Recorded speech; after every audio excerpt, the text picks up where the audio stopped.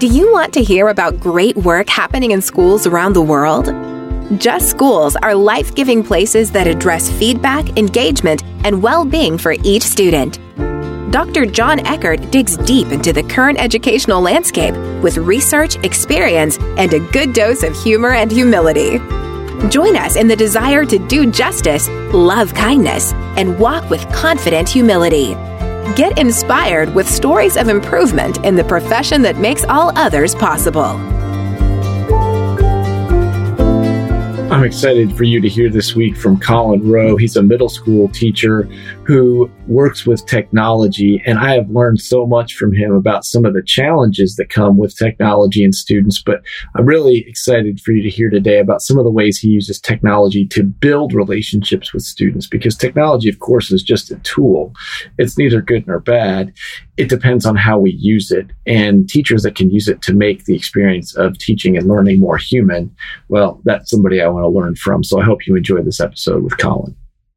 Today, we are here with Colin Rowe, who is a middle school technology teacher at Faith Christian School, a P through 12 school, and really excited to learn from him because he has some great insights on how to use technology to build relationships as opposed to what technology is sometimes used for and what most of us think about when we think of technology as ways to get in the way of human beings and human relationships. So, Colin, great to have you in. Tell us a little bit about your background and how you got to where you're at. Absolutely. Thank you for having me on. I am in my fifth year of teaching. I've primarily taught computer science, the BCIS curriculum at the 8th grade level at Faith Christian School. And now I also teach Bible. I've taught 7th grade Bible, and now I'm the primary 8th grade Bible teacher. But I have an original background in banking. I got into education really because the Lord was like, "You're going to go teach." And I said, "No." And then he was like, "No, you're going to go teach." And I finally broke down, had a hard conversation with my wife a month before school started in 2019, where I said, "I think God wants me to be a teacher." I started crying, and I was like, I can't get hired this year because it's July. And then a week later, my principal called me, and by God's hand, I got a job at Faith Christian School, got hired the week before school started in 2019, and I have not been fired yet. So praise the Lord. well, that's a good bar to be over, Colin. Well done. But yeah, I didn't know the banking background you have, but in classic fashion, there's so many people that are Bible teachers and computer science. That's an interesting, very, very typical combo, I know, Colin. So appreciate that. And I think that's helpful in framing this because you are at a Christian school. And so you can talk about why you do things and what's undergirding it, where I'm typically talking to Christians in public schools that have a similar why, but they can't be explicit about it. So talk to us a little bit about how you're using technology to build relationships and how you connect some of those dots about how we are fully human and how we're created as you help kids become more they're created to be using technology. Yeah. So digital citizenship is probably the biggest thing I do. And we are called to be stewards of everything we have. And a lot of students don't understand what stewardship means, especially digital stewardship and how we steward ourselves, our reputation, our parents' reputation, and our hearts. And all of our students are on social media. They're all on technology. They all have iPhones. In our school, they're not allowed to have their phone out during school, which I love. I'm all about it. But our kids are on their phone constantly. I can't teach computer science and ethics and morality and digital citizenship without talking about the harms of technology on our students. I mean, I think they're Gen Z is what I'm still teaching right now at the 8th grade level, but they're part of the loneliest generation. They spend more time alone. They don't spend time with their friends as much as students used to. And that's being consumed with isolation. It's being consumed with seeing negative things on social media or false perceptions of reality. And that's what all the research tells us. And so I like to talk about that, but then I also like to use technology and show them that it can be used in a way that can be edifying. It can be good. It can be life-giving. And one of the ways I do that is I have a tool where me and my wife created it, and it sends out positive notes to all of the parents at our school if their son or daughter does something awesome in class. And then it also sends it to those students so they see something good that is being recognized. And that is huge for building relationships with our parents. At independent schools, at private schools, our parents are very involved and they want to know that something good is happening with their students. And sometimes a lot of emails homes aren't necessarily positive. I mean, it could be discipline or it could be, conduct, but we want to build good relationships. We want to build strong bridges with those parents as we are partnering with them to raise their children. Well, and just from a practical perspective, if somebody wanted to reach out to you that's listening and get access to this tool you built in GoFormative that connects to Google Forms that allows them to create this personalized digital encouragement, is there some way they can reach out to you to get that? Is that something that you're able to share or willing to share? Yeah. I mean, my email is Colin T. Rowe, COLINTROE @gmail.com. I'd be able to share with you the bones of it. You can personalize it for your school's context. Yeah, love that. Because I think what I like that you've done there is you haven't exchanged the interpersonal connection. You've used it to enhance it, to make it so it's more efficient for you to get something out that is personalized and more than just an email or even just a quick note. And it's something that can work for both students and parents. And it doesn't add a lot of extra time to teachers' plates that are already overflowing. I think one of the things we've talked about where what you're doing with technology and digital citizenship is exactly what we need to be doing, especially if we believe that kids are made in the image of God. We're here to help them become more human in the work that we're doing. How do we get kids to build personal connections, whether it's digitally or face-to-face, which a lot of times is easier, instead of exchanging actual human connection for clicks, likes, and swipes, which are poor proxies for connection, but students feel like that's the measure of their worth in so many ways. So how have you seen ways that you've been able to pull kids in away from some of that isolation that you're talking about? And we can get into some of the numbers on it because it's super depressing, but how have you drawn kids in meaningful ways? The first way is at our school, because they don't have cell phones, we can engage them differently than schools where kids do have cell phones. And so my classes are very discussion based. I love to get kids interacting with other kids, especially kids who are not their friends. I mean, on the Google Classroom, there's like a randomizer where you can quickly create groups.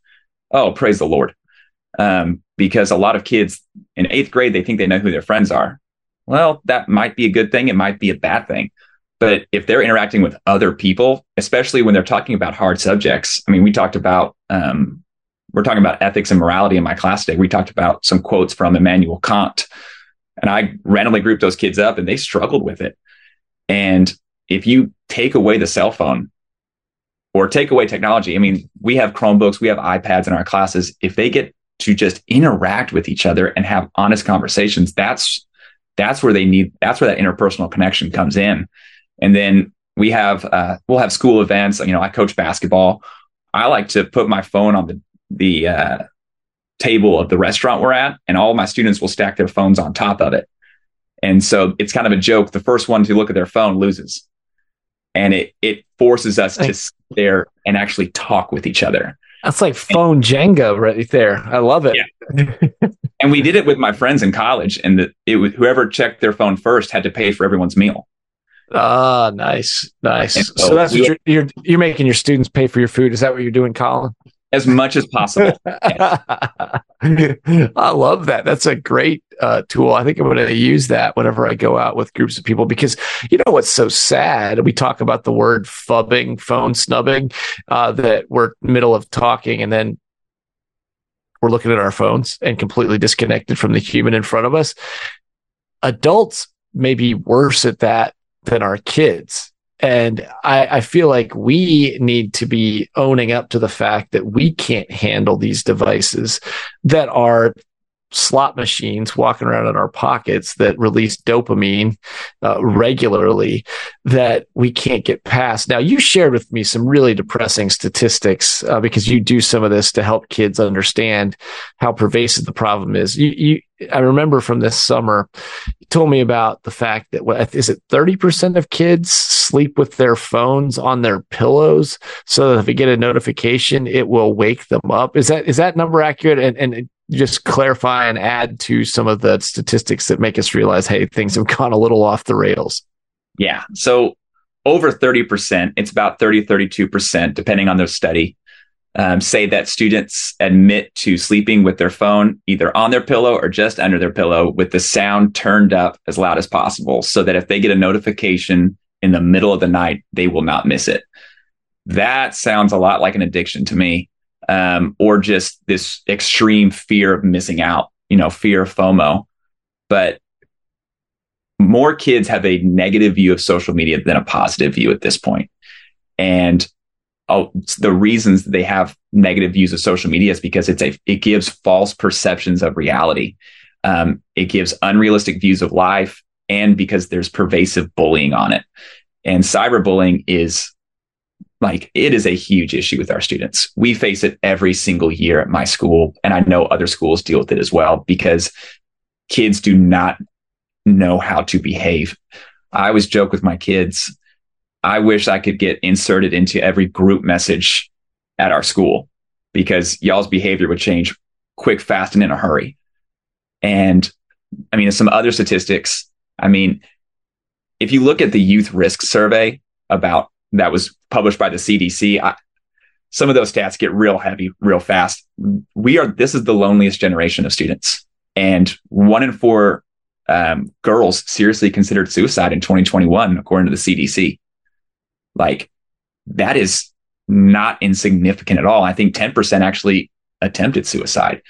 And obviously that's coming off the pandemic. But when we went into virtual school in the first semester of 2020, we isolated these kids. And I don't know if schools have done a great job of taking away the cell phones, taking away the screens, the iPads, so that those kids are getting back that interpersonal connection. But yeah. Well, I think we have to frame it as it's not taking away, it's adding to. So what I've been telling I have a capstone class for juniors and seniors at Baylor. And my innovation for this year was all you're going to need are your readings, a pen, paper, and the people in the classroom. And we sit at this gigantic conference table and we dig into those things. And for 75 minutes, it's like this glorious respite from being interrupted. And at first, I think students were like, am I going to like this or am I going to not? They didn't feel like it was punitive, because what I'm saying is what you need are the 25 best authors I've found on leadership and their wisdom, and then the wisdom of the people in the room. And that's what you need. And it has been amazing. And so that is quote unquote innovative because it feels so different than what they're doing, because 95% of college students say they use their phones for non-educational purposes. Did you see this study that just came out from Common Sense Media? They tracked 11 to 17-year-old phone use. Have you seen this? They had access to the phone. So it wasn't survey, how do you feel? They tracked the way the phones are used. The 11 to 17-year-olds on average received 273 notifications per day. They tracked their use across 24 hours.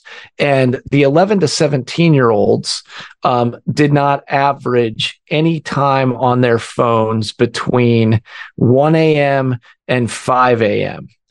The 16 and 17-year-olds were averaging time 5 minutes or more on their phone 24 hours a day.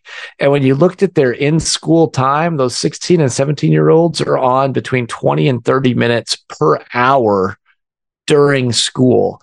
And so then they dug down further and they saw what they were doing on their phones. And 32% of the time they were on social media, which again, half of students say makes them feel worse. 25% were on YouTube. 17% were gaming, 5.4% were on streaming video. The title of this graph is Weapons of Mass Distraction. And this is the big one. Educators, although they say we can use it for good purposes, 1.4% of them were on for educational purposes. So in the 1.4%, the 98.6% not so beneficial, 1.4% were for education purposes. This is where I feel like we have to have honest conversations with ourselves as adults, where we model good behavior and we talk about where we see this eroding our own relationships, because kids know this. They see this. The last piece I want you to react to is that there was a study done. A mother who is a researcher got into all this because she found herself feeding her baby late at night. At the middle of the night, you're just doing anything you can to get through. And I don't blame parents for doing anything they have to get through those tough years.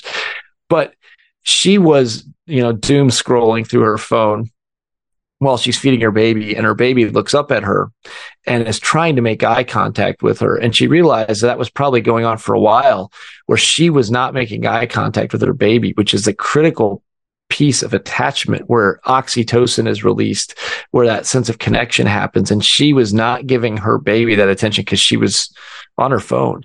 And so I don't think it's all just smartphones. You can certainly do this with iPads, with tablets, with any type of digital device that can interfere with that relationship.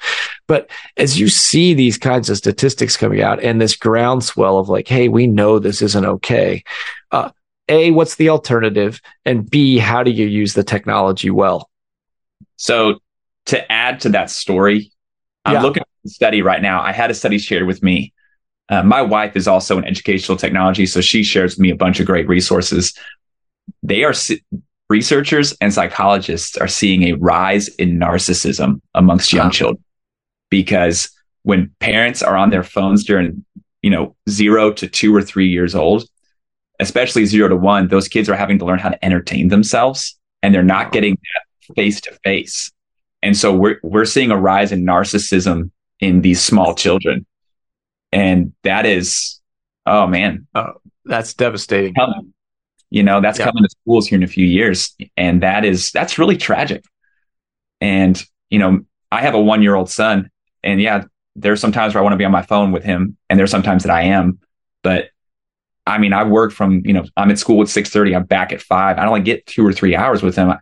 And my wife's the one that's up late at night with him, obviously feeding him. So obviously she's on her phone doing stuff to survive and make it easier. But our kids are being affected by this in ways we'll never truly understand. So you're using technology for positive things. You're finding ways to build relationships. So you gave the example of the digital certificate basically that goes home. What are some other ways you're using technology effectively to build relationship? We've spent a little bit of time now on how it erodes relationship, but how are you seeing it as a benefit? Yeah, absolutely. As a coach, I like to use technology to keep my team in the loop, to communicate with them, to send encouraging messages. And it is one way to give feedback to students. Yeah. A lot of my athletes, they'll text me for feedback after a game or after something. And sometimes it's just when they're driving back home and they think of it like, hey, Coach Rowe, in this situation, what do I do here? And then that's one way where I can give a quick feedback, just stewarding that relationship well with that student, obviously. I like to do that with parents as well. I've had parents text me. I teach computer science. I use my computers in my classroom constantly, but in my Bible classroom, I try to stay away from computers as much as possible. Pen and paper, print some stuff out. And then this is going to sound really lame, but I play Clash of Clans with some of my students. Nice. I love that.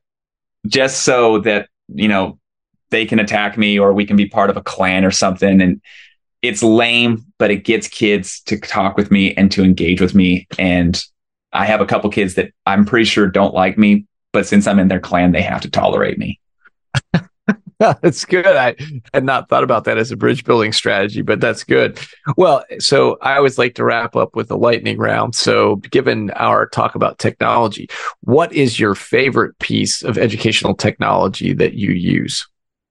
Ooh, probably Quizlet. I like Quizlet. I think that's really easy to create tests or study materials. I think they have like an AI tool that's really good with it.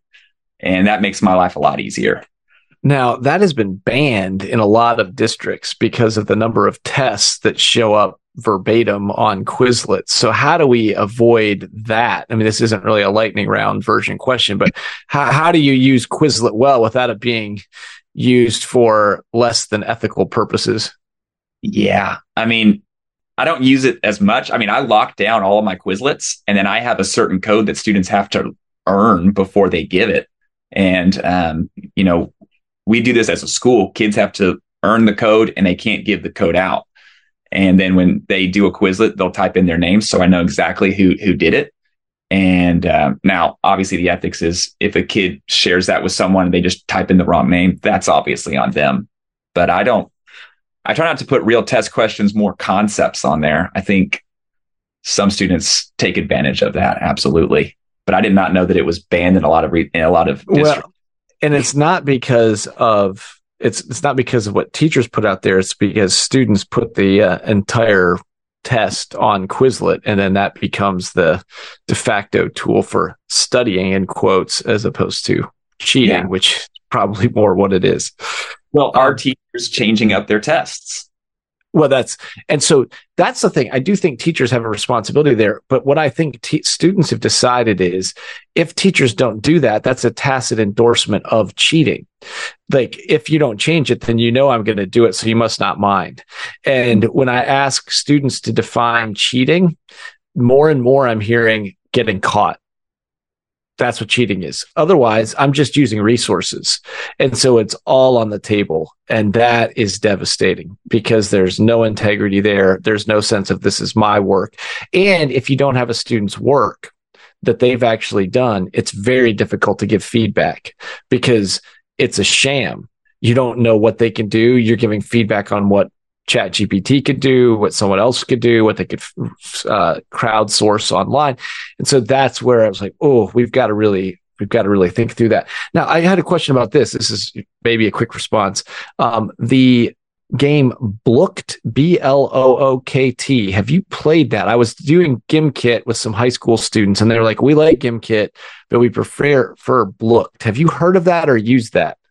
I have not heard of that. Okay. So let me see if I have to look it up because I just got this last week and I'm like, I need to dig into this more, but I'm always looking for good things like that. What is if you told a teacher who is a beginning teacher, here's one piece of technology, of educational technology that you absolutely need to use.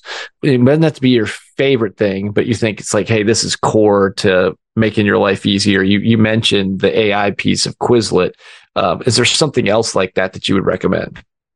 Something I like to use is Menti, where I get anonymous feedback from students. Yeah. And then there's one that for the life of me, I cannot think of that integrates with Google Slides. And is it Pear Deck? Pear Deck is a good one. There is a free version of Pear Deck that I have I have teachers use.